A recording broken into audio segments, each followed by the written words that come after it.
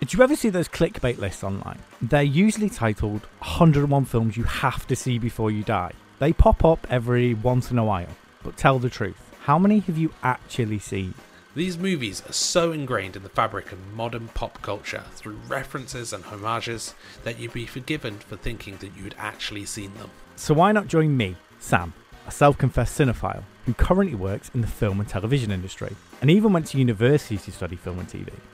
The only issue is, I've not seen many films.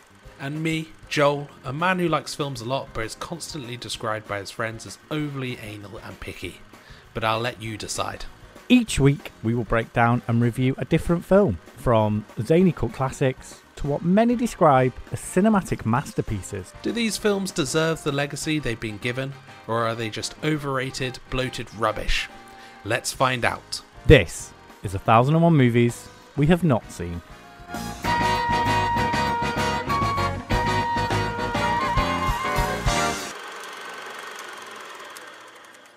Remember to click subscribe, click the link in the description and listen on your podcasting platform of choice. New episodes every Thursday.